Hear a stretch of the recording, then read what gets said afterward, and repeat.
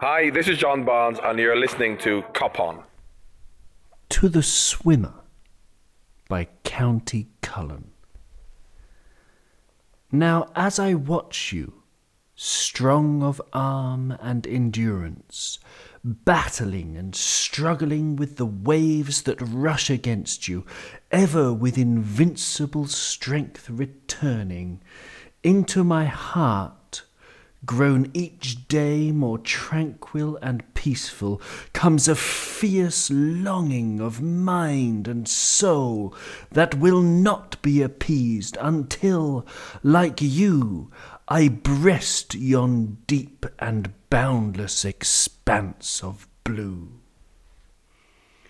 With an outward stroke of power intense, your mighty arm goes forth, cleaving its way through waters that rise and roll, ever a ceaseless vigil keeping over the treasures beneath. My heart goes out to you, of dauntless courage and spirit indomitable, and though my lips would speak, my spirit forbids me to ask, is your heart as true as your arm? Welcome to Cop On Podcast, you fruity, inspirational flapjack. Thank you very much for listening. You can mute us on Twitter at Cop On Podcast. Send us your cat videos to coponpodcast@gmail.com. Support us on patreon.com/Cop On Podcast, or by simply slipping a note into your baker's apron pocket when he is not looking will help spread the word. Here is today's episode. I really hope you enjoy it. Thank you once again. Oh, and Happy New Year. They say there is no magic in the cup, and I'm a little bit inclined to agree with them, because had we lost yesterday, I would not have given half a monkey's. I wouldn't have even given a quarter of a monkey's or a monkey's fingernail, because it's just the cup. But then, on the other hand, we've just been talking. I've been talking with Doug, who I'm really happy has joined us, and Brian, who I'm equally delighted has joined us. And Doug was saying, I didn't know, because I've been watching a Meryl Streep film with my mum about Julia Child, which I recommend to everybody if you want something non-football related. It's very light entertainment. It's what we need at this time. But yes, Doug, apparently Everton are rubbish again. And Chorley have beaten Wayne Rooney's Derby County 2-0. Doug, after Aston Villa's plucky youngsters, caused a lot of angst amongst certain people in the Liverpool fan base, especially at half-time yesterday, is there still magic in the cup, Doug? Well, I've always been, I've always loved the FA Cup. Obviously, growing up in the 1990s, it's always been a thing that I always look out for the FA Cup whenever the fixtures come out for that. I still think there is magic in the cup. Obviously, we've seen today that Charlie beat Derby County, albeit it was Derby County's young under 23s and under 18s. Rotherham taking Everton to extra time as well, which was absolutely fantastic for Rotherham, but unlucky to lose out in the end. But for me, there is still magic in the cup, and I as I've said, I know you said that you wouldn't have cared if we went out yesterday, but again, Jurgen Klopp doesn't go past the fifth round in the FA Cup usually, so it'd be interesting to see if we can actually make a wee cup run of it. But yeah, I still think there is magic in the FA Cup, and hopefully we'll see some upsets today at some point. It's a lovely answer. Yeah, it doesn't mean that much to me, because it's like, it would be great if we can win it. And there's one thing that is a sort of, an ambition that's constantly there in the back of my mind, is to win a treble. Of course, we have done under Joe Fagan of the League Cup, European Cup and League, but we've never done the FA Cup, Premier League and European Cup, and I would love to do that. So there is that, but I just think it's only good in that sort of context, and, it's great if you win it, but if you go out, it's almost equally as good to me to get a break, like from the League Cup nonsense that was midweek. Players can have a rest. Where do you stand on it, Brian? How important is the FA Cup to you?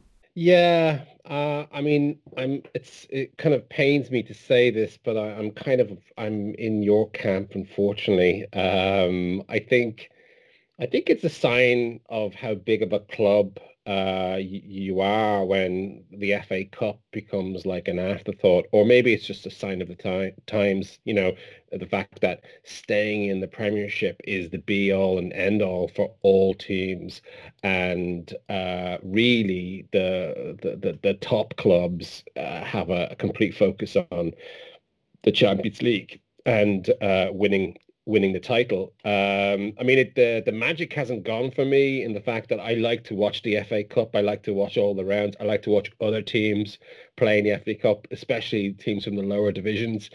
I love that. But when we play, it always feels like, I don't know, I just dread our team going out there and just, some centre back from Rotherham cutting Thiago in half again. So I don't know. Look, it'd be nice. It's one of those things. The closer you get to the semi-finals and the quarterfinals, etc., the more important it becomes. But at this stage, it's football's great. It's nice to have it there, but it's not. The only things that really matter for me is getting another title and winning another European Cup. I'm in 100% agreement. It's just a bonus. It's like, you can sell the Lamborghini if you're a car dealer, and, you get the Christmas bonus and that. No, hang on. No, that doesn't make any sense whatsoever. Doug, yesterday's match, we played Villa. I mean, we can also talk about Southampton because this is the first cop-on since before Southampton, before the horrible loss to Southampton that just had me too glum to make a review of it because I was just feeling glum. But yesterday's match, it made me feel better. I enjoyed it even when we were losing.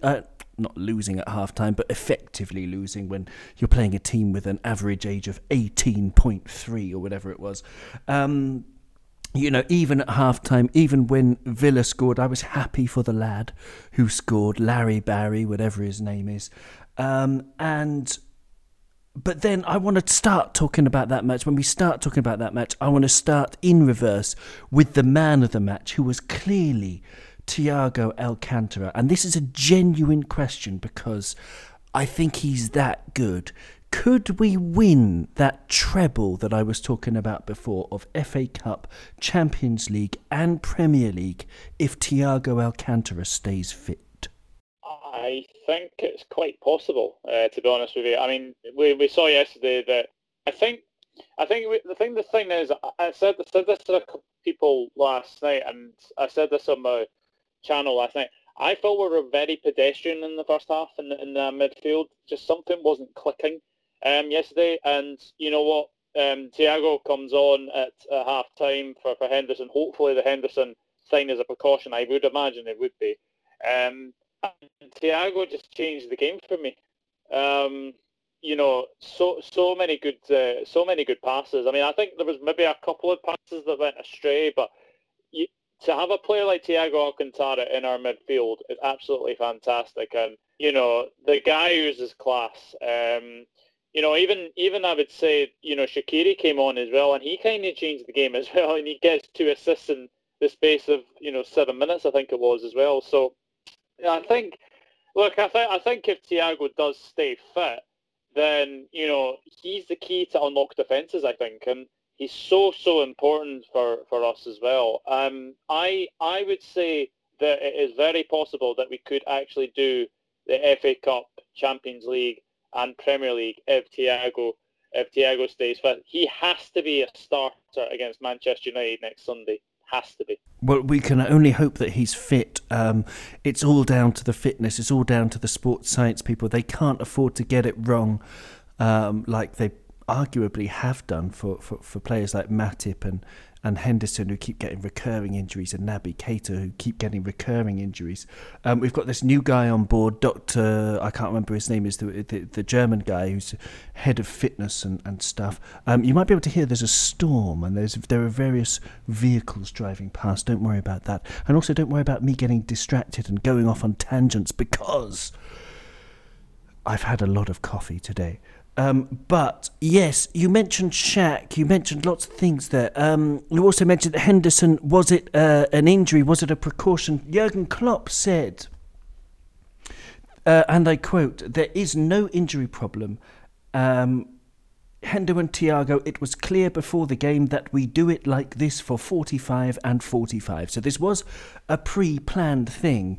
And watching Thiago go, Brian, was like watching an expert clockmaker. One could even liken it to a god creating a universe. Or am I going a little bit overboard? No, it's completely apt. Yeah, I think so. I mean, I was saying to somebody recently, it just reminds me of, I had a massive man crush on Benitez. He was my manager. I couldn't imagine Liverpool with any other manager. And then Jurgen Klopp came along, and with each successive game and press conference, my love for Benitez didn't diminish, but Klopp made it okay, and I found myself a new love to pour all my adoration in. And Thiago, for me, is a bit like that with Xabi Alonso. There'll never be another Xabi Alonso until there was Thiago. And I'm like, I haven't seen an awful lot of Thiago play over the past years. I caught a game or two, but I didn't realize just how good he is. And he comes on, and within seconds, he gets the ball, looks up, and just nonchalantly pings the ball across the pitch. He's like, right, I'm going to make shit happen immediately. I am obviously the best player on this pitch by a fucking country mile. He must say that every single time he goes out there. He definitely plays like he believes that. And yeah, he's just amazing. He makes it so obvious just how bloody good he is. And for a small guy, he can get up off the ground. His heading is really quite surprising. But yeah, no, look, if we have him, if we have him for the rest of the season, God, he must put the fear of life in opposition teams' managers, because when he's on the pitch, the ball can end up anywhere on a dime within a second. And he's one of those intelligent players that he just sees space. He sees runs. He knows, he makes players do the right thing. He makes the decision for them. He puts the ball where he thinks they should be. And I just love watching him play. It's just a joy. I can't believe he managed to sign him. It's brilliant. Yeah, totally. That's a great answer. And yeah, what's he doing winning all those headers? I had no idea he was a prime Marcel Desailly in the air, completely dominant. It's nuts. Doug, that pass that Thiago made that led to Mohamed Salah's goal, that pass where he was looking to the right. I don't know why more professional players don't do this. I don't know why it hasn't really. I've wondered about this for years, actually, since Ronaldinho, because it's such a funny thing to do, is to look right and pass left, and it flummoxes defenders every single time because they're not used to it. And I don't know why players don't do it more often, but that pass, that sort of where he was looking to the right and he threaded it. My best friend's grandmother was, a master seamstress. She was, really a true master. She was a seamstress during the Second World War. She managed to invent a new way of making suits I told you I would go off on tangents today. A new way of making suits, of sewing suits that would save about a yard of material, and it's still in use to this day. She was a very brilliant, very clever woman, but the way that Thiago Alcantara threaded that pass, she would have been absolutely proud of him, because just that pass, we need to talk about it, Doug. It was gorgeous. It was absolutely fantastic, and this is the thing. Thiago, I think, is now our best midfielder. For passing movement. I mean, Alonso. Like we can obviously talk about pass midfielders that we've had at the club. Like Alonso had a vision about him about passing. Mascherano really hard tackling as well. But Thiago Alcantara. I mean, we've obviously known about his about his passing movement, but he just gives us something different in that midfield, and he's going to be an absolute joy to watch. And albeit we hope that he stays fit, because I think we're going to need him for most of the season, and he's just a joy to watch. And I was so gutted that shot that he had. I mean, he just doesn't think. He just basically curls it, and it hits the crossbar, and you're just thinking, oh, just imagine if that had went in. Like, that would have been his first Liverpool goal. Like, it would have been sensational. But he's such a maestro of a midfielder. Like a piano maestro, like a piano maestro playing so well. But Thiago, for me, is just a masterstroke in midfield. And for us to get him for 30 million, 5 million per year is just absolute genius by Jurgen Klopp. Absolutely. He's Rachmaninoff. He's the pianist Rachmaninoff could have been. Absolutely. Brian, Xherdan Shaqiri, moving on to another real high spot from yesterday, even though it was against kids, of course. But I loved him coming on. Xherdan Shaqiri, he's played, if my maths is correct, which it often isn't, but I think it might be correct, 309 minutes of football this season. 4 appearances, 88 minutes in the Premier League, 121 minutes over 2 appearances in the Champions League, and in the Cup competitions, 104 minutes. So it's 313 minutes, I don't know, around then. And he has 1 goal and 3 assists. So it's basically just over 3 games. If Thiago Alcantara is, a god and the greatest player to ever play the game, Xherdan Shaqiri, he's now challenging Maradona, isn't he? 2 assists in 2 minutes. Yes, obviously. Are you like, you're so on it, mate? I that's exactly what I was thinking last night. We are witnessing the rebirth of Maradona in Shaq Attack.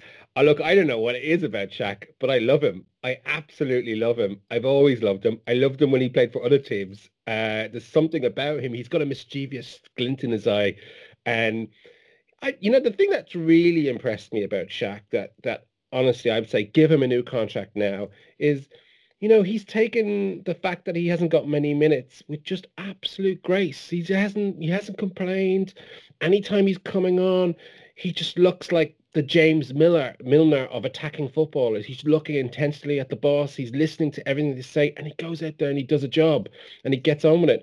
And more times than not, he contributes to the game. I don't think we've seen the best of him. He hasn't had a run of games. It's I haven't played football to any level except for on FIFA, where I'm a god. But everybody knows you need a bit of consistency. You need a run to get your rhythm, and he's never had that luxury, and yet he can still play to an exciting level.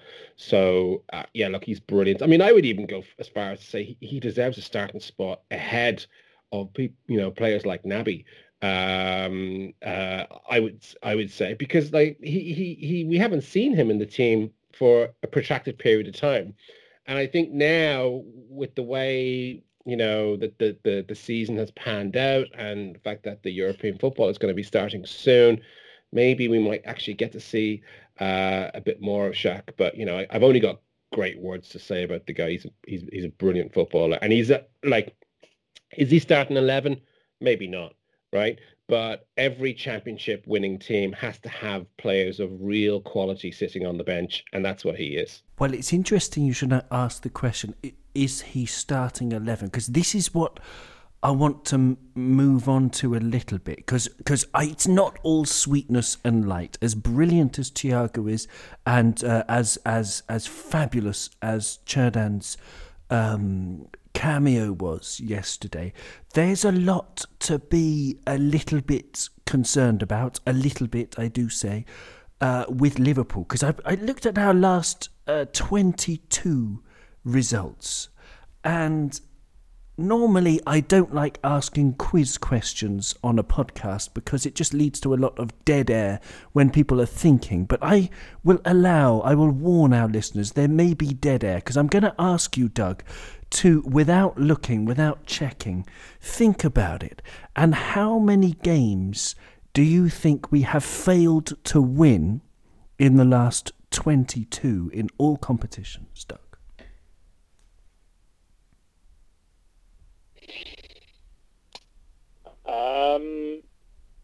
I'm thinking it's 8 or 9.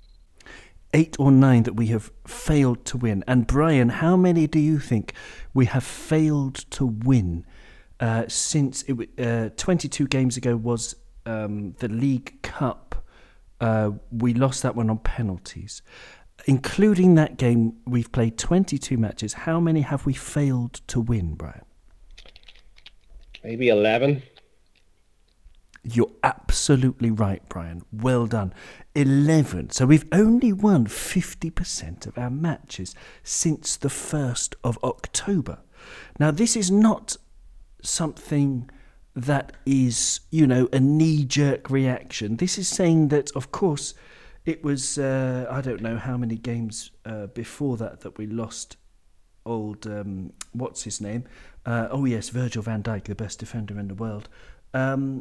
I think, I can't see it. It was on the other page before, but it doesn't really matter. The point is, in the last 22 games, we're going to be without Virgil for the rest of the season anyway. It doesn't matter. That in the last 22 games, we've only won 11, and a way that we can improve, Doug, a way that I think we can improve, and I want us to talk about it because yesterday was not perfect by any stretch of the imagination.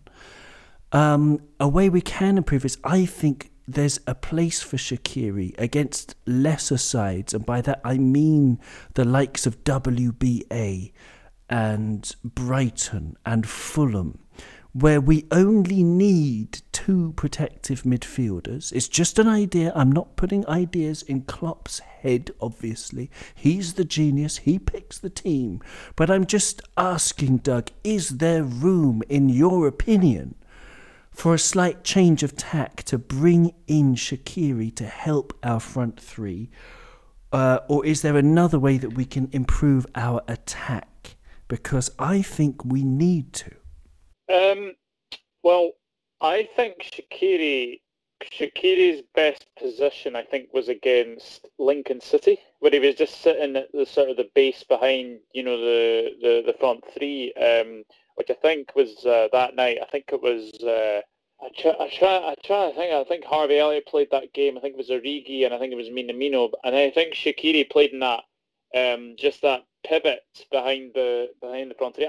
I actually think he would actually be good to maybe change it up a wee bit. And we've got teams like Burnley coming up as well, and we always seem to struggle to beat them as well. So I think if Shaq doesn't start against Manchester United, then I think you'll probably see him start against Burnley.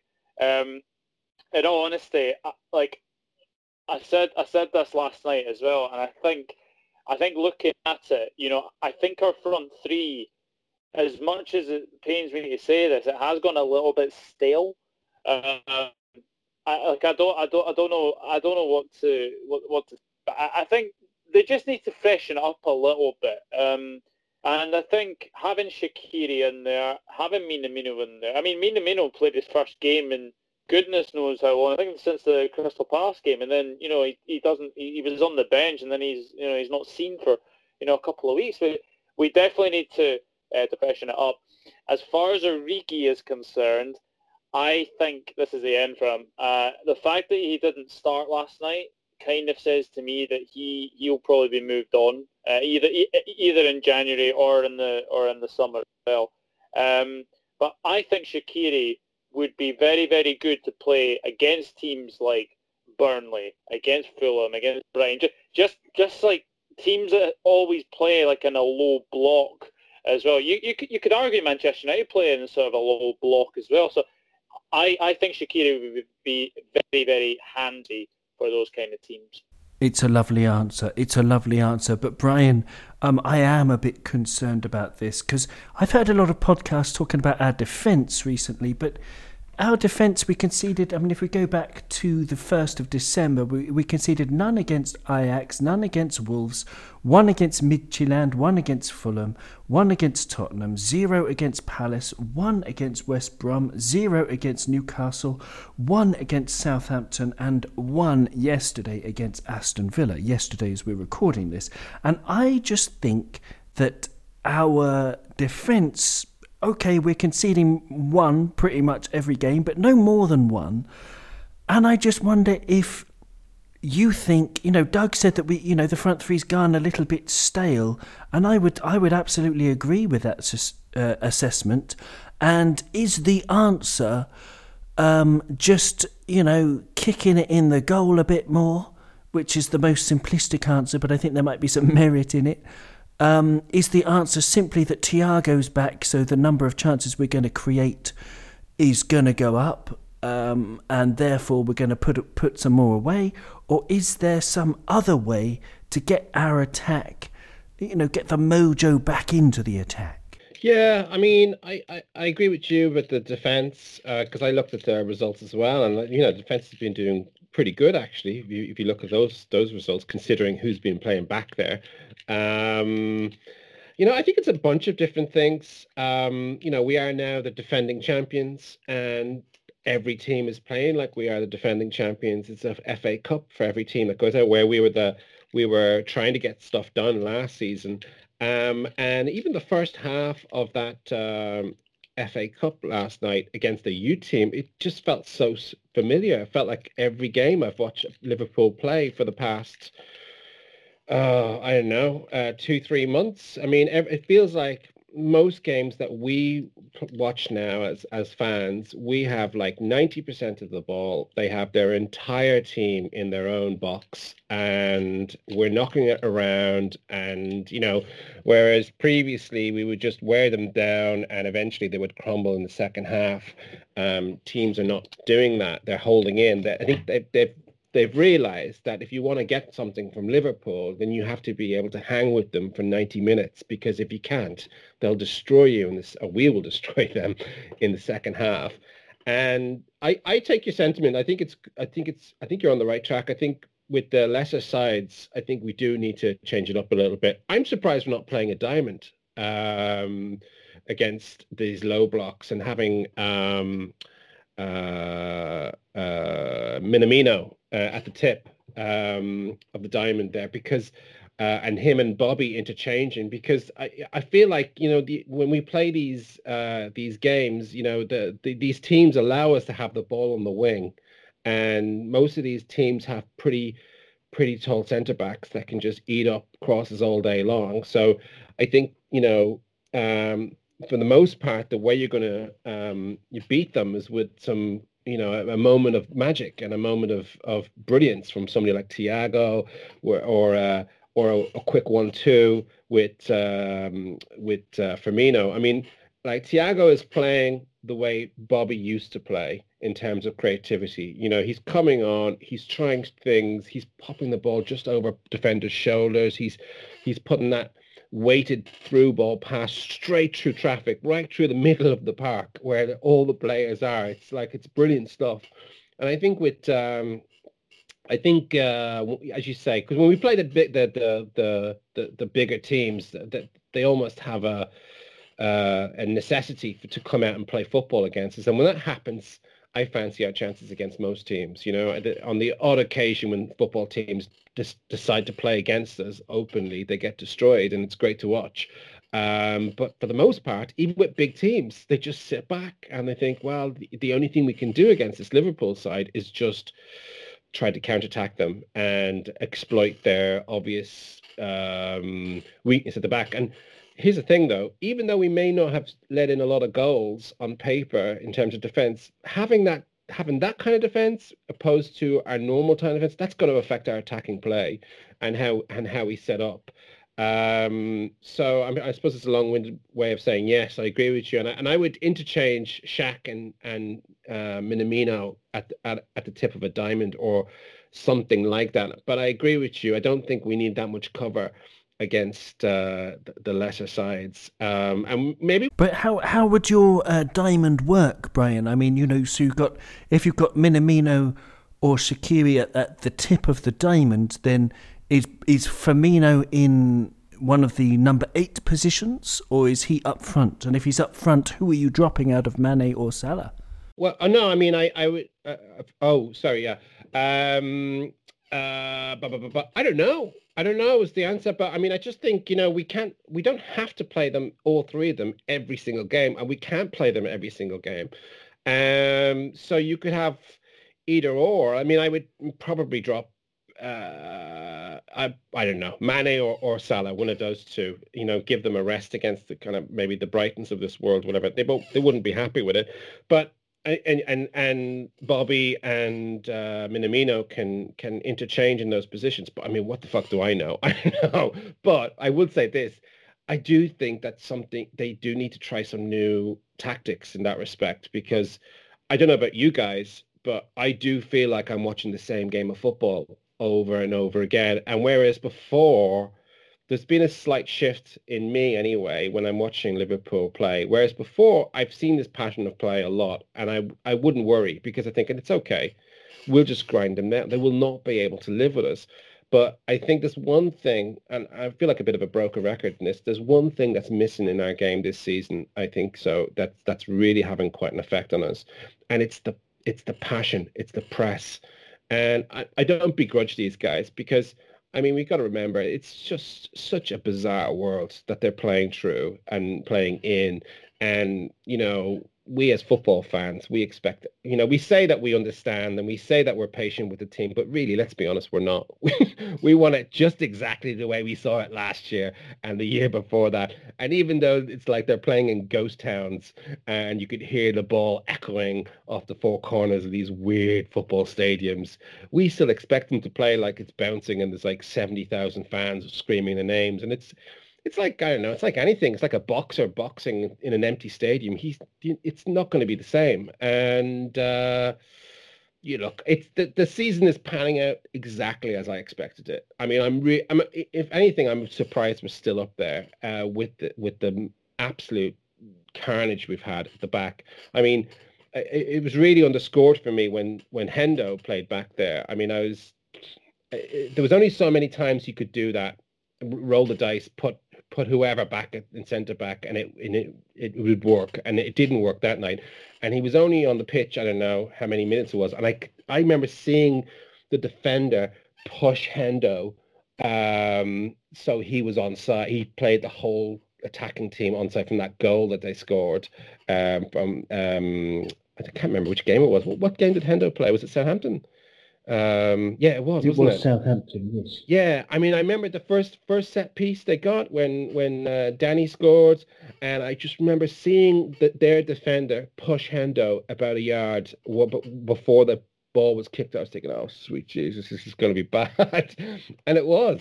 And I think we just have to take that into account. You can't have that many changes at the back and not affect you going forward and how you play, but. I don't know. I mean, I'm still enjoying it. It's frustrating at times, but I think the team should be applauded at how they managed to navigate this season and still be top of the league. It's some achievement. we are still in contention, and you're right, they do have to be lauded for that. And that's something that I always hoped, is that, you know, since the huge injury of Virgil, you know, just and Thiago, just hope that by the time Thiago got back in the team, and Diogo Jota, we would be in contention, and we are, and hats off to the team for doing that. But Doug, 11 wins out of 22. What are your solutions? I mean, is it the aforementioned Diogo Jota coming back, who's gonna, because he was so brilliant before he got injured, with Thiago? Is it as simple as that? You know, we've got nothing to worry about. You know, this has been our blip, and now we're going to put a run together. Are you confident, or is there something you would like to change in the way, in anything to do with our team in attack or defence? Well, I think every great team has a blip, and I think we are going to be over our one, because I can see us beating Manchester United. I think them and their fans need a bit of a peg down or two, because they've been really, really arrogant recently. I mean the thing is, I think with obviously Jota coming back, you know, it kind of puts less pressure on, you know, Mane, Salah, or Firmino. I mean, you know, everyone was saying that, you know, Firmino's place was under threat. I mean, I didn't really agree with that. You know, Jota is another option, and, you know, if Jota does come back, you know, it could mean we go back to the 4-2-3-1, which you know, kind of worked in between games as well. So no, I'm not worried at all. I think we have got a tough run coming up. I think it's obviously Manchester United, Burnley, whoever we get in the FA Cup fourth round, Tottenham.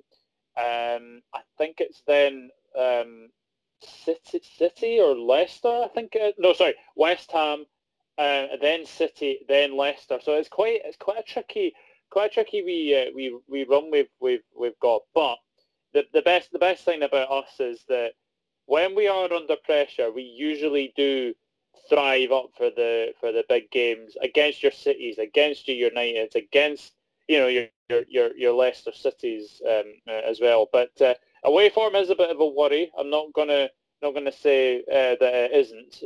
But every good team goes through a blip. So I'm confident that we are over this blip, and we can basically now put on a bit of a run, and you know, hopefully leave everybody behind. But there are a couple of teams that have obviously got games in hand over us, so it will remain to be seen. But as I've said, I am confident we are over this blip. Well, I like it. I love your confidence. That's great. And it depends on injuries, but I am inclined to agree with you that this is the end of our bad run. But something that will be important to that, because he's so important to the way that we play, is Trent. He was rested yesterday against Villa, but against Southampton he was substituted, and he apparently broke a record for giving the ball away something like 38 times in 80 minutes, or however long it was before he was finally relieved of his duties for the evening. He looked pissed off, he looked confused, as in he doesn't understand what's happening. But I think it's a combination of but perhaps COVID that he suffered earlier, and how that affected his pre-season. But I've got some stats in front of me. He's yet to score this season, whereas last season he was averaging 0.11 goals per match, per 90 minutes, excuse me. In terms of assists, this season he's on 0.15 assists per 90 minutes, whereas last season it was 0.37, so over twice as good last season. Chances created this season 1.85, last season 2.47. Shots this season, he's had more shots, 1.48 per match, but is yet to score. And last season, 1.25 shots per match. And then open play crosses, he's on 5.17 per match this season, and he was on 6.74 last season. I don't want to make too big of a thing about it, because I believe he will just get through it. It's just a sticky patch, and the season is only, not even halfway through. Brian, do we have much to worry about? Do you have every faith that Trent can, regain some of his confidence, some of his swagger, some of his verve and daring do? Yeah, I don't know. I'm not sure. Look, he's a top player. He's, he's, if anybody can get him through this patch, it's our Klopp and our setup. But he has my favorite youth player, snapping at his heels, Nico Williams, a player that I've really stood behind at all times on this podcast, as you would know. And that can't be helping matters. No, look, he's obviously going through a bad patch at the moment. We all know that, and it was pretty bad last game. I mean, I didn't need the stats to tell me how bad it was, because every now and again when a player gets onto your, for want of a better word, shit list, you just notice everything that they do in a game, unfortunately. And in that particular game, it was like when the ball went to him, it was almost like those, Sky Sports white lights, that they use, that Jamie Carragher uses, and to highlight a player came on him. And inevitably, he would just knock the ball, God knows where he would knock it, but he would just knock it not in the place you want him to knock it to. And, at the absolute highest levels, which we are right now, you don't waste the ball at all, ever. You just don't give the ball away. It's like you may give the ball away once, possibly twice in a game, and you might get a bollocking for that. But when you're putting it away every single time, then it's an issue. And he hasn't really hit form at all this season. I don't think. It's been stop-start, hasn't it? Because there was the rumors that he had COVID, at the beginning of the season, and he's playing in the most unsettled back four in probably Liverpool history, through the weirdest time in Liverpool history, and he just doesn't seem to be on it really. But I'm cool with it. He'll get through this eventually. He's Liverpool legend already, because he's won the European Cup. He's won the title. He has a mural. He's a local lad. We all love him. We all support him. We're all behind him. Is he allowed to stink the place out? No, he's not. But do we have faith in him to change things around? Absolutely, completely. And I'm not sure if it's going to happen straight away, because it's he hasn't really been on it. I just think he needs to. When any player is going through a bad run of form, I just think that they need to concentrate on the simple things initially, and then just put a run of games together where you're no longer the conversation, and people quickly forget about these things. Yeah, that's a lovely answer. Yeah, I'm in total agreement. He doesn't stack up very well in the stats, Doug, but he should come through this. I mean, he's 22, which is quite surprising. He's 22 years old and 94 days as we're recording this. Thank you to fbref.com, great stats site for that. Trent, he's going to come through, isn't he, Doug? Yeah, Trent Alexander-Arnold will definitely come through this bad spell he's having. I mean, Klopp said he has been, suffering from obviously COVID. I think he got that in possibly pre-season, which kind of, actually said why he was missing for most of pre-season. But I think the injury he got against Manchester City. I don't think he's been the same Trent as last season, but as you say, as Brian said, that he has been in, one of the most unorganized, back fours in our recent history with, so many changes, etc. So, no, I think Trent will be fine. I actually thought Neco Williams played really, really well last night as well, but, Trent Alexander-Arnold is different gravy, so. But I think he'll definitely come through it, and that stat about giving the ball away 38 times. I think you have to say that everyone had a bad night against Southampton, and Trent Alexander-Arnold will definitely definitely get through this. Yeah, lovely stuff. I mean, 100% agreement, chaps. 100% agreement. Just a very quick word on Villa yesterday, on their kids, because I think, we should doff our hats, doff our caps. I mean, tip our hats and doff our caps, depending on your style, towards them, because they did well. They had that keeper with a pencil behind his ear most of the match. They had one of them who his laces came undone in the first half, and he was there on the side of the pitch sort of struggling with his laces to tie them, like he'd only just learned how to do it. They arrived by minibus, which is sort of how I travelled to tournaments when I was in the under-12 school team, and before their bedtime story, they all deserved an extra cookie and some warm milk if they wanted it, because they were, plucky. I liked a couple of their players, Brian. What did you make of them, the Villa kids?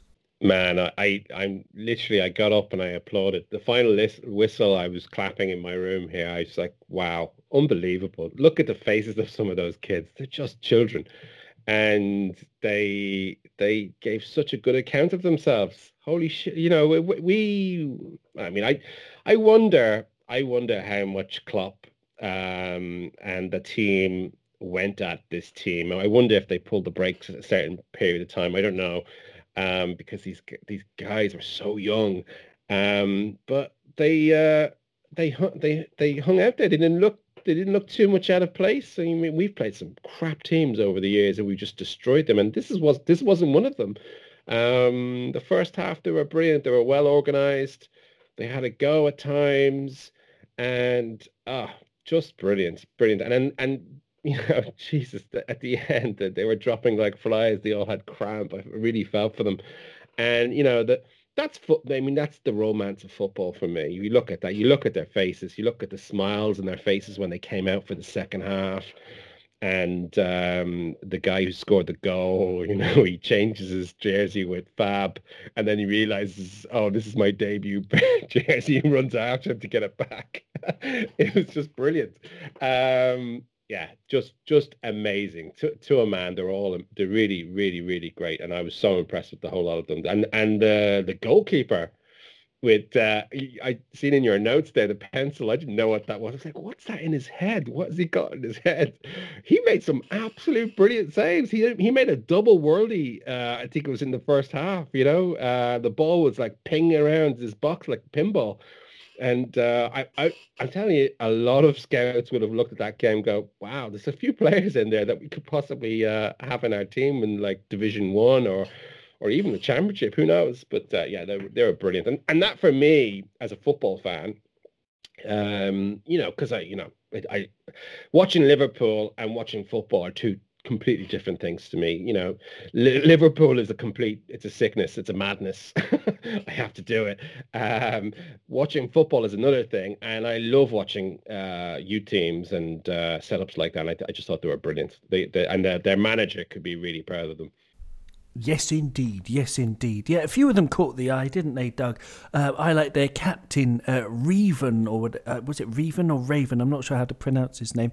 He made a few great blocks, and I think it was him who laid on the pass for Barry to score. And James Milner looked confused because he was sure that he played with Barry's father, What did you think of the Villa kids? Do you remember any names that stood out? I thought Villa's kids were absolutely fantastic. They gave a really good account on themselves, and I think all of them have got bright futures ahead of them. I really liked the centre back Bridge. I thought he was absolutely outstanding last night. Couple of times, when I think there was one when Henderson went through, and he kind of shielded the ball out of play, which is absolutely fantastic. Louis Barry, of course, will get all the headlines, for scoring the goal. I love the wee moment of him and Fab swapping shirts and then realizing his mistake. But then I thought what was really class was actually Fabinho actually said to him, "Oh, just keep my shirt. Just keep my shirt. That you've earned it." So love that moment. The goalkeeper, thought he was very, very good as well. And yeah, Raven, I thought was very, very good. I was really impressed, and I said this last night in my post-match review. I said that there'll be teams in the Championship, there'll be teams in League One, and there'll be teams in League Two. They'll have probably watched that game and thought, yeah, if we want players for our team, we'll go and catch some of them, because I thought they were really, really good yesterday, and everyone at Aston Villa should be very proud of themselves. But I suppose the one thing I will say though about Aston Villa is I really hope, I think all of us send our best wishes to obviously the first team, and Dean Smith, John Terry, Craig Shakespeare to obviously get well soon, because obviously we all know about this dreaded virus going through teams as it is. But no, I think Aston Villa's kids should be very, very proud of themselves, and as I've said, they've definitely got bright futures ahead of them. All of them were very, very good last night. Well said. And yes, we do wish anybody suffering from this dreaded plague, well and, swift recoveries.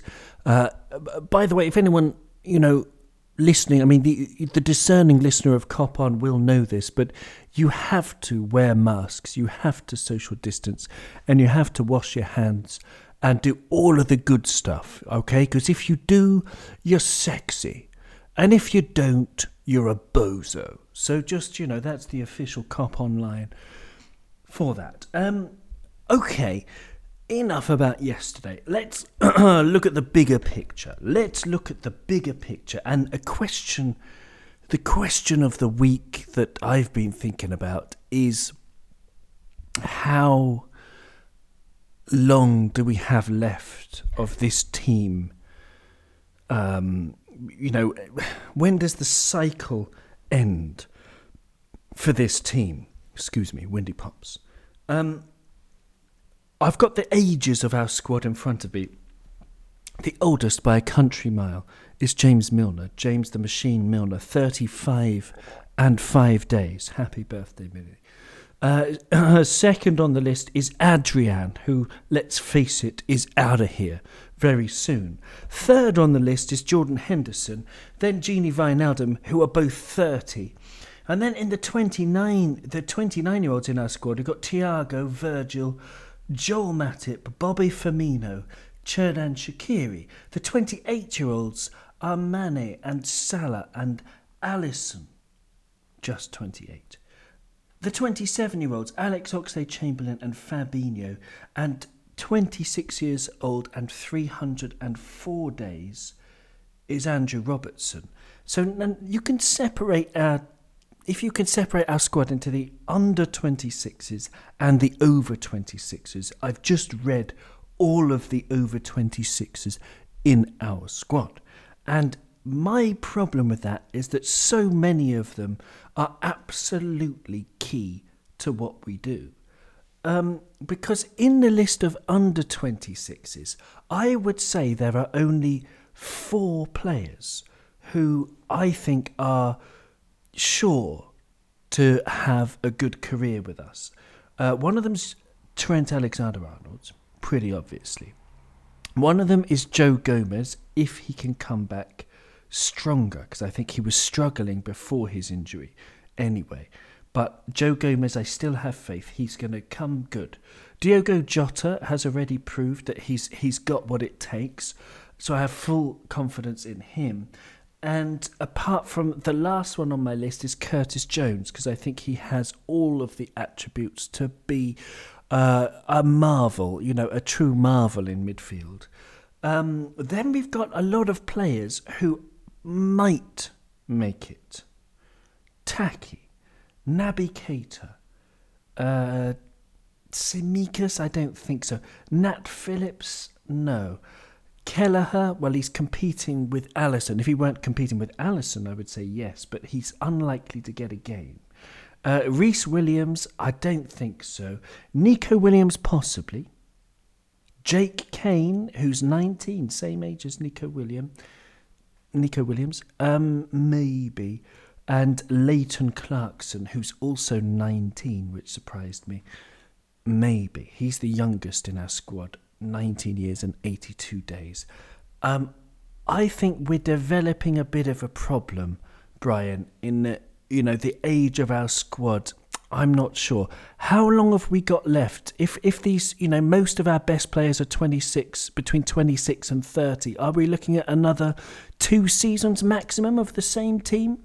Yeah, no, I'd probably agree with that. I mean, I think Diego Jota was the beginning of the transition for me. I mean, I don't know about you guys, but I've always wanted to before Klopp came along, I think as Liverpool fans, we always played that game. What if those players didn't go, and what if all those players played together, and how good could we have been? Well, this is what we've just saw. We've saw how good a Liverpool team can be if players don't go, if they carry on playing together, and if we add new brilliant players into the already existing brilliant players that we have. And when you do that, you this is where you find yourself. Barcelona were in the same boat a few years back, or you can argue they're in that now, where you've got, older players, and a lot of your transfer funds are being used with salaries, which is probably one of the reasons why I think Genie is not getting the contract he's looking for, because I think Michael Edwards, who has to be one of the cleverest people in football right now, if not the cleverest person in football, is planning the next team and the next generation. I mean, I think we've got 2 more years of peak Liverpool with this particular team and the squad, and maybe 3, maybe at a stretch. But in that period, I think key positions will be addressed 1 or 2 at a time, not like massive. It's not really Klopp's style to make lots and lots of signings and wholesale changes. He likes to do it drip, drip, drip, slowly, surely. I mean, the Diego Jota signing was sensational. It was like a player of similar quality to our front 3, but perhaps not quite there. But he immediately showed that he could be there, or is there, and could take over the mantle from those guys if one of them should leave. And I would not be surprised if the transfer window is still open. Liverpool, for me, have just been pulling off major transfer coups now for the past 2-3 years. And like Fabinho, who saw that coming? Nobody saw that coming. It was just announced one day he signed for Liverpool, and we're like, wow, okay. So maybe there might be a signing coming in this window. There may not be. But I have complete faith in Klopp and Michael Edwards that over the next 2 years, whilst we're still getting the absolute best out of this team, we will be going out into world football and hand-picking the absolute cream of the crop in terms of players, and slotting them into the places that they need to be. Because Klopp has already mentioned a number of times in various interviews that he is all about setting the club up. Like, he's not one of these managers. He's not like Whiskey Nose, who ran that club into the ground, ran that team into the ground, and left it absolutely in tatters. So whoever came after him would make him look like a genius, because he just had that squad was so shit and so old.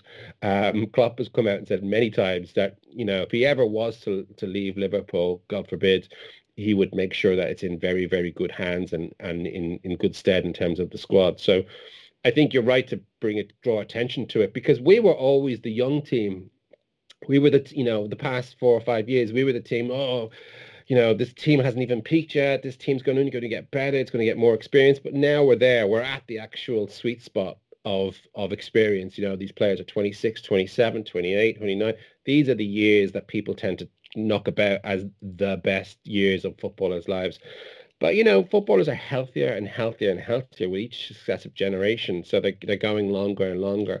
So I think comfortably we've got 2 years of peak Liverpool with these guys, easily 3, I would say.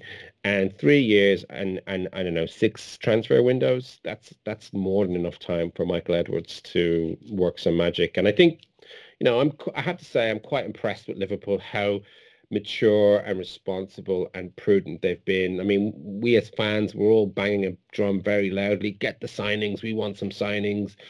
But these guys are just so shrewd. They've run our club so well, and they're not putting our club at risk in such unknown times where the arse of football is just financially has fallen out of it. I mean, I don't know if we've spoken about here, or it seems to have flown under the radar, but something like 40% of all the revenue for the English Premiership was reneged by the Chinese TV deal, which they just point blank refused to pay. And that's a massive hole. Even when you take into account that there's no fans going to the stadium, so that's like 3 million in revenues for us anyway, every home game, and then you have that massive money that's just dropped out completely.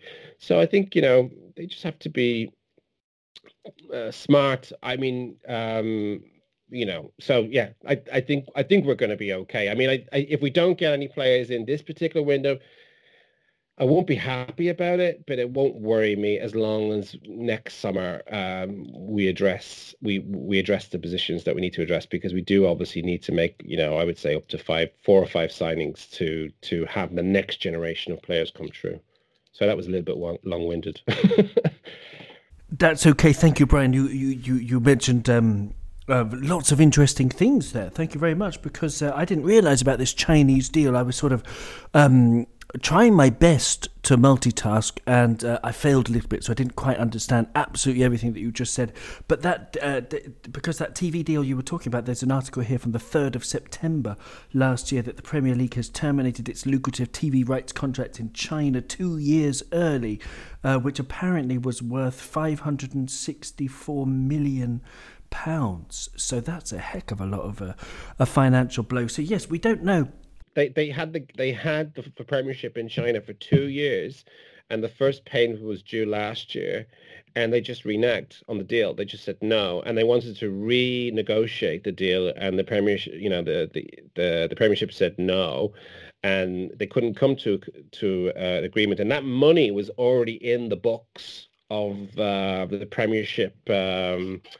Teams, right? They were counting on that money, and so that money just disappeared overnight. And it's the biggest TV deal. Like, the most money in football is TV money, and that's the biggest deal. And it just went. And I don't know if it's been replaced or whatever, but that's going to make a huge difference to how teams plan out their windows. I mean, people look at Chelsea and go, oh, but Chelsea's buying all these players. But Chelsea hadn't bought players for 2 or 3 seasons. It seemed like at least 2 seasons. They were playing low ball for a long time, and they were banned from the last transfer window. So they were playing catch up. But yeah, so I don't know. But yeah, I think Michael Edwards. You'd have to think that if it's on our radar, it must be on his radar. Oh gosh, yes. I mean, his radar is, with one of the most finely tuned instruments. I mean, since Thiago Alcantara's violin. Doug, we have apparently signed a 1-year deal. I say we. The Premier League has nothing to do with us. The Premier League has signed a 1-year deal with a company called Tencent, hopefully for more than 10 cents in China, the broadcast deal with them. Excuse me, that's awful. But the general question, Doug, the life cycle of this team, how long do you think we can continue? I mean, in terms of the prime, we've had 2 years of glory, really. I mean, 97 points, only second place, but the Champions League, and then 99 points and the Premier League. But now 11 wins in 22 matches. Have we already peaked, Doug, or do we still have a couple of years left? I would worry if we didn't sign anyone in the summer, and then obviously I wouldn't be worried if we didn't sign anyone this January, because I think we'll probably get players back, towards obviously February, March time. I would think. I do think there are a couple of players in that team, I think, that will probably finish their careers. Obviously James Milner will finish his career. I think Henderson will finish his career. So I think, there's definitely some players that will definitely, finish their careers. But obviously, Salah is one I think that's going to be, a big target for, your Real Madrid or your Barcelona's this summer. It's all a case about who comes in. I mean, there's been heavy talk obviously about Jadon Sancho coming in, Haaland possibly coming in as well. So, I think we do have maybe 1 or 2 more years with this team, and Jurgen will want to keep winning things. There's no denying that. But yeah, I mean the age of the squad is is a bit worrying. And as you said, like Reece Williams, Nathaniel Phillips, I'm just not sure they're going to make it, unfortunately. Basically, Reece Williams' pace is a bit of a worry, and Phillips' pace is a bit of a worry. It kind of says it all when Reece Williams was out with Kidderminster Harriers on loan last season, and obviously Nathaniel Phillips was at Stuttgart as well. So you have to wonder about that. But no, I think we've probably got 1 or 2 more years of this great team before we have to make some changes. And as Brian said, I have every faith in Klopp and Michael Edwards to get the players that we need. Well, that brings me on to my next thing quite neatly. My last question of today is about Jurgen Klopp. He said that we're probably not signing a defender. He mentioned finances, and there is a large enough section of Liverpool fans, I think, that overplay and overstate Jurgen's media game. I think most of the time he's just really honest. I really do. I don't think there's too much skullduggery. Sometimes, maybe. But when it comes to transfers, I just think, okay, he could change his mind and the situation can change. But I think he's being honest that COVID has changed the game. We're probably not signing a defender in January. And assuming, Doug, I'm going to stay with you, assuming that we don't sign anyone in January, how disappointed would you be? As I've just said, like I wouldn't be too worried. I mean, if we are to obviously have one more injury to the back line, then I think there's no thing about it. We can't rely on Matip as much as it pains me to say that, because Matip is a fantastic defender, but his career has been ridiculed by injuries. So I wouldn't need to be too worried. It all depends on, obviously, we do get an injury to one of the back four.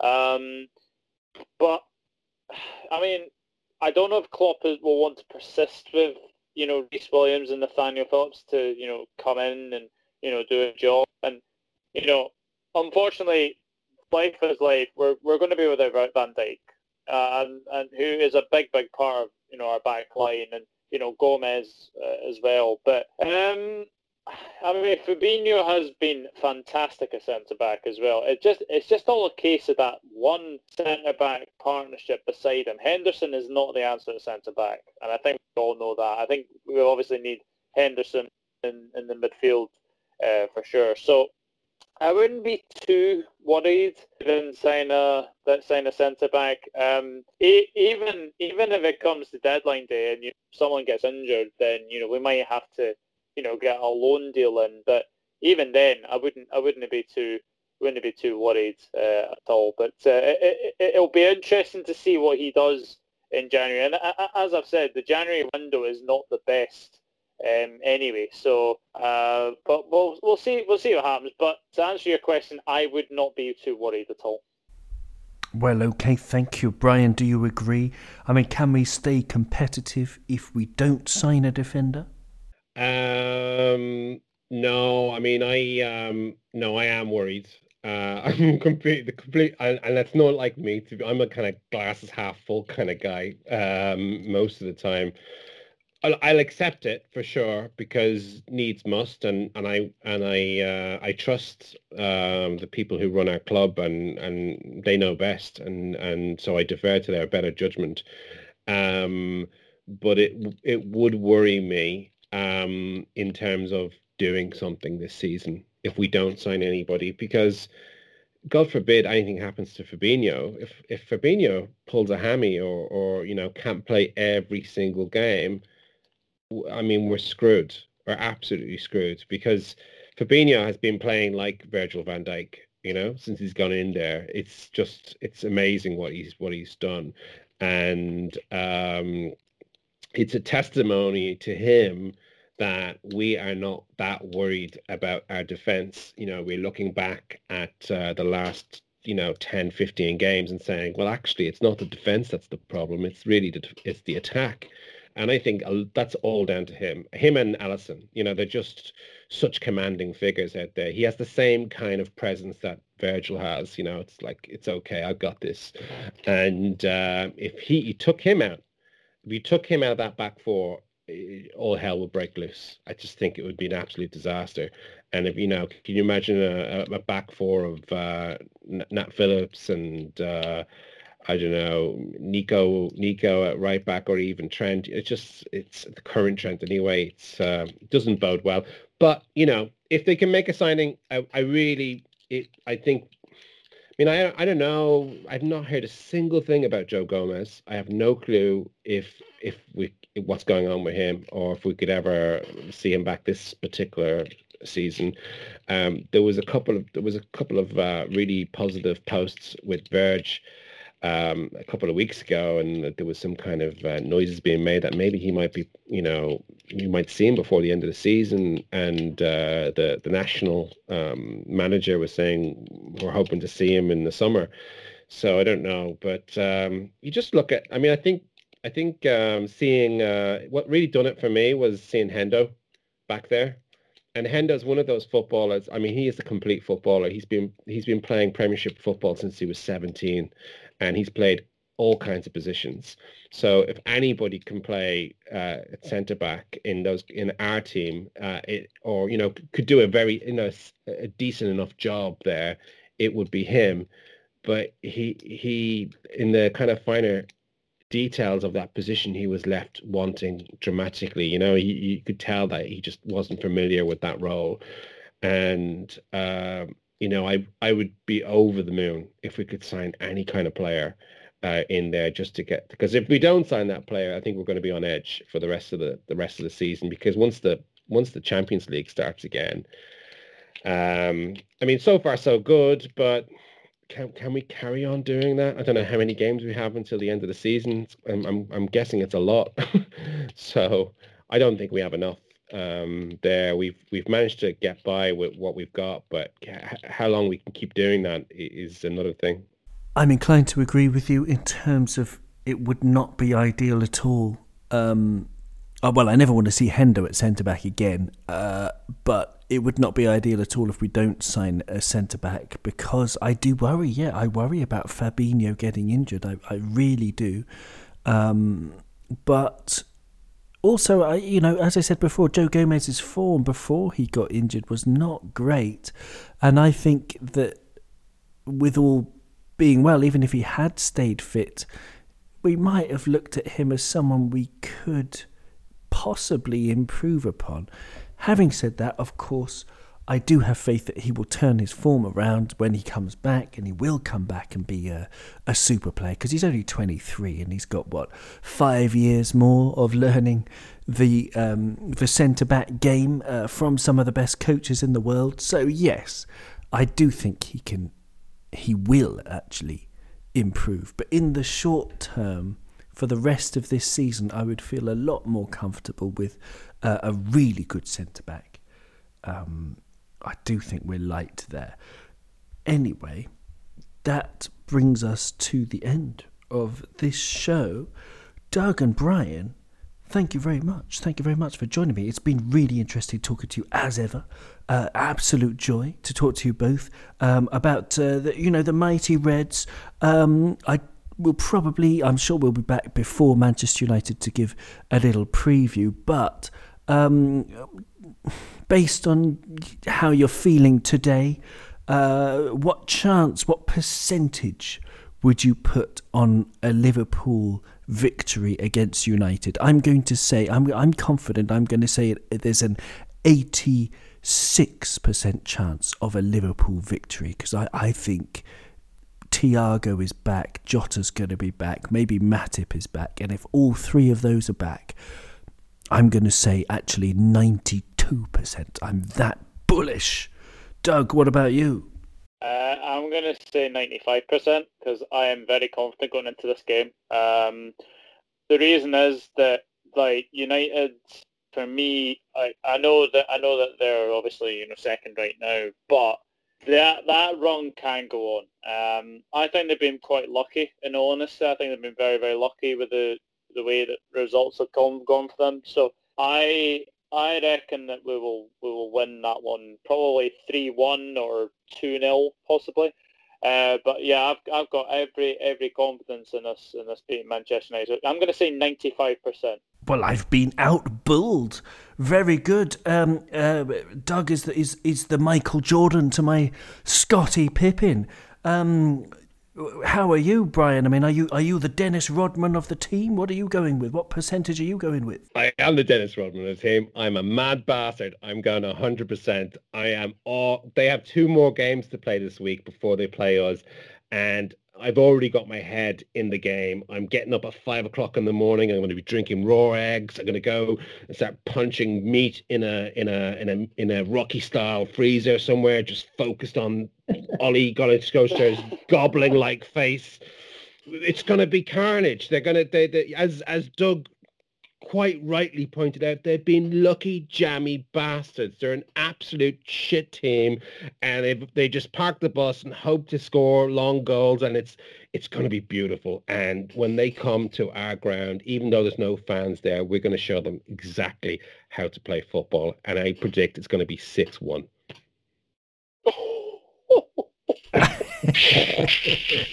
We've been well and truly outbulled by the Dennis Rodman there. It's a marvellous way to end. Thank you very much, guys. I'm going to dream about that. 6-1.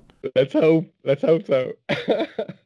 Fingers crossed. But I'll just end by saying that they are an average team without Bruno Fernandes. Without Bruno Fernandes, they are average at best. Let's cut him in half. First minute of the game. Bosh. No. We're not the Ev. But I think looking at Bruno Fernandes, I'll just bring it up here. His passing accuracy, I always look at it. I'm sorry to bore you because I always look at it, but I think it tells you how good a player is really in midfield in terms of keeping the ball. And his passing accuracy is around about, if I can find it here, hang on, give me just a minute there, passing, completed 72%. Bruno Fernandes, that passing accuracy, 72%. My point is, if you compare Thiago Alcantara, his passing accuracy is obviously a slightly different position, of course, I know that, but it's another 17%, and of course they're different players, but my point is Bruno Fernandes is going to give the ball away a lot. He tries 10 Hollywood passes a game, and he's allowed to because everyone knows all of the other Manchester United players apart from Rashford are average at best. So they give him the ball and he's allowed to do whatever the heck he likes. And this is one reason why I think Klopp was put off signing him, because he's far too individualistic. He tries 10 Hollywood balls a game. One of them comes off. One of them is a brilliant pass. It ends up being an assist. Manchester United often get penalties by running into defenders and falling over, and referees fall for it all the time. They all appeal at the same time, and the ref is like, oh, yeah, it's a penalty. Weaklings. But Bruno Fernandes is going to give the ball away a lot, and that is our moment to pounce, and pounce we will. Yes, Brian? Yeah, no, I totally agree. I completely agree. But as you say, but Fernandes, he is everything. He's absolutely everything the way that team play right now. He makes everything happen. And as you say, half the time he doesn't make things happen. And actually, he's not been in the best of form lately. But whatever they throw at us, I'm I'm supremely confident going into that game. It's going to be brilliant. I'm looking forward. I'm already looking forward to it. And they have a couple of games between then and now to play, and we have a whole week to train. So bring it on. It's going to be awesome. And they have a fridge at centre back as well. They have a what? They have a fridge at centre back. Yes, absolutely. They have a fridge. If Lindelof plays, they got the freezer as well. Thank you very much, guys. It's been a real pleasure. Have a great evening. And in Hong Kong, in Scotland. And I'm going to have a nice evening stroll now here in Spain. Thank you very much.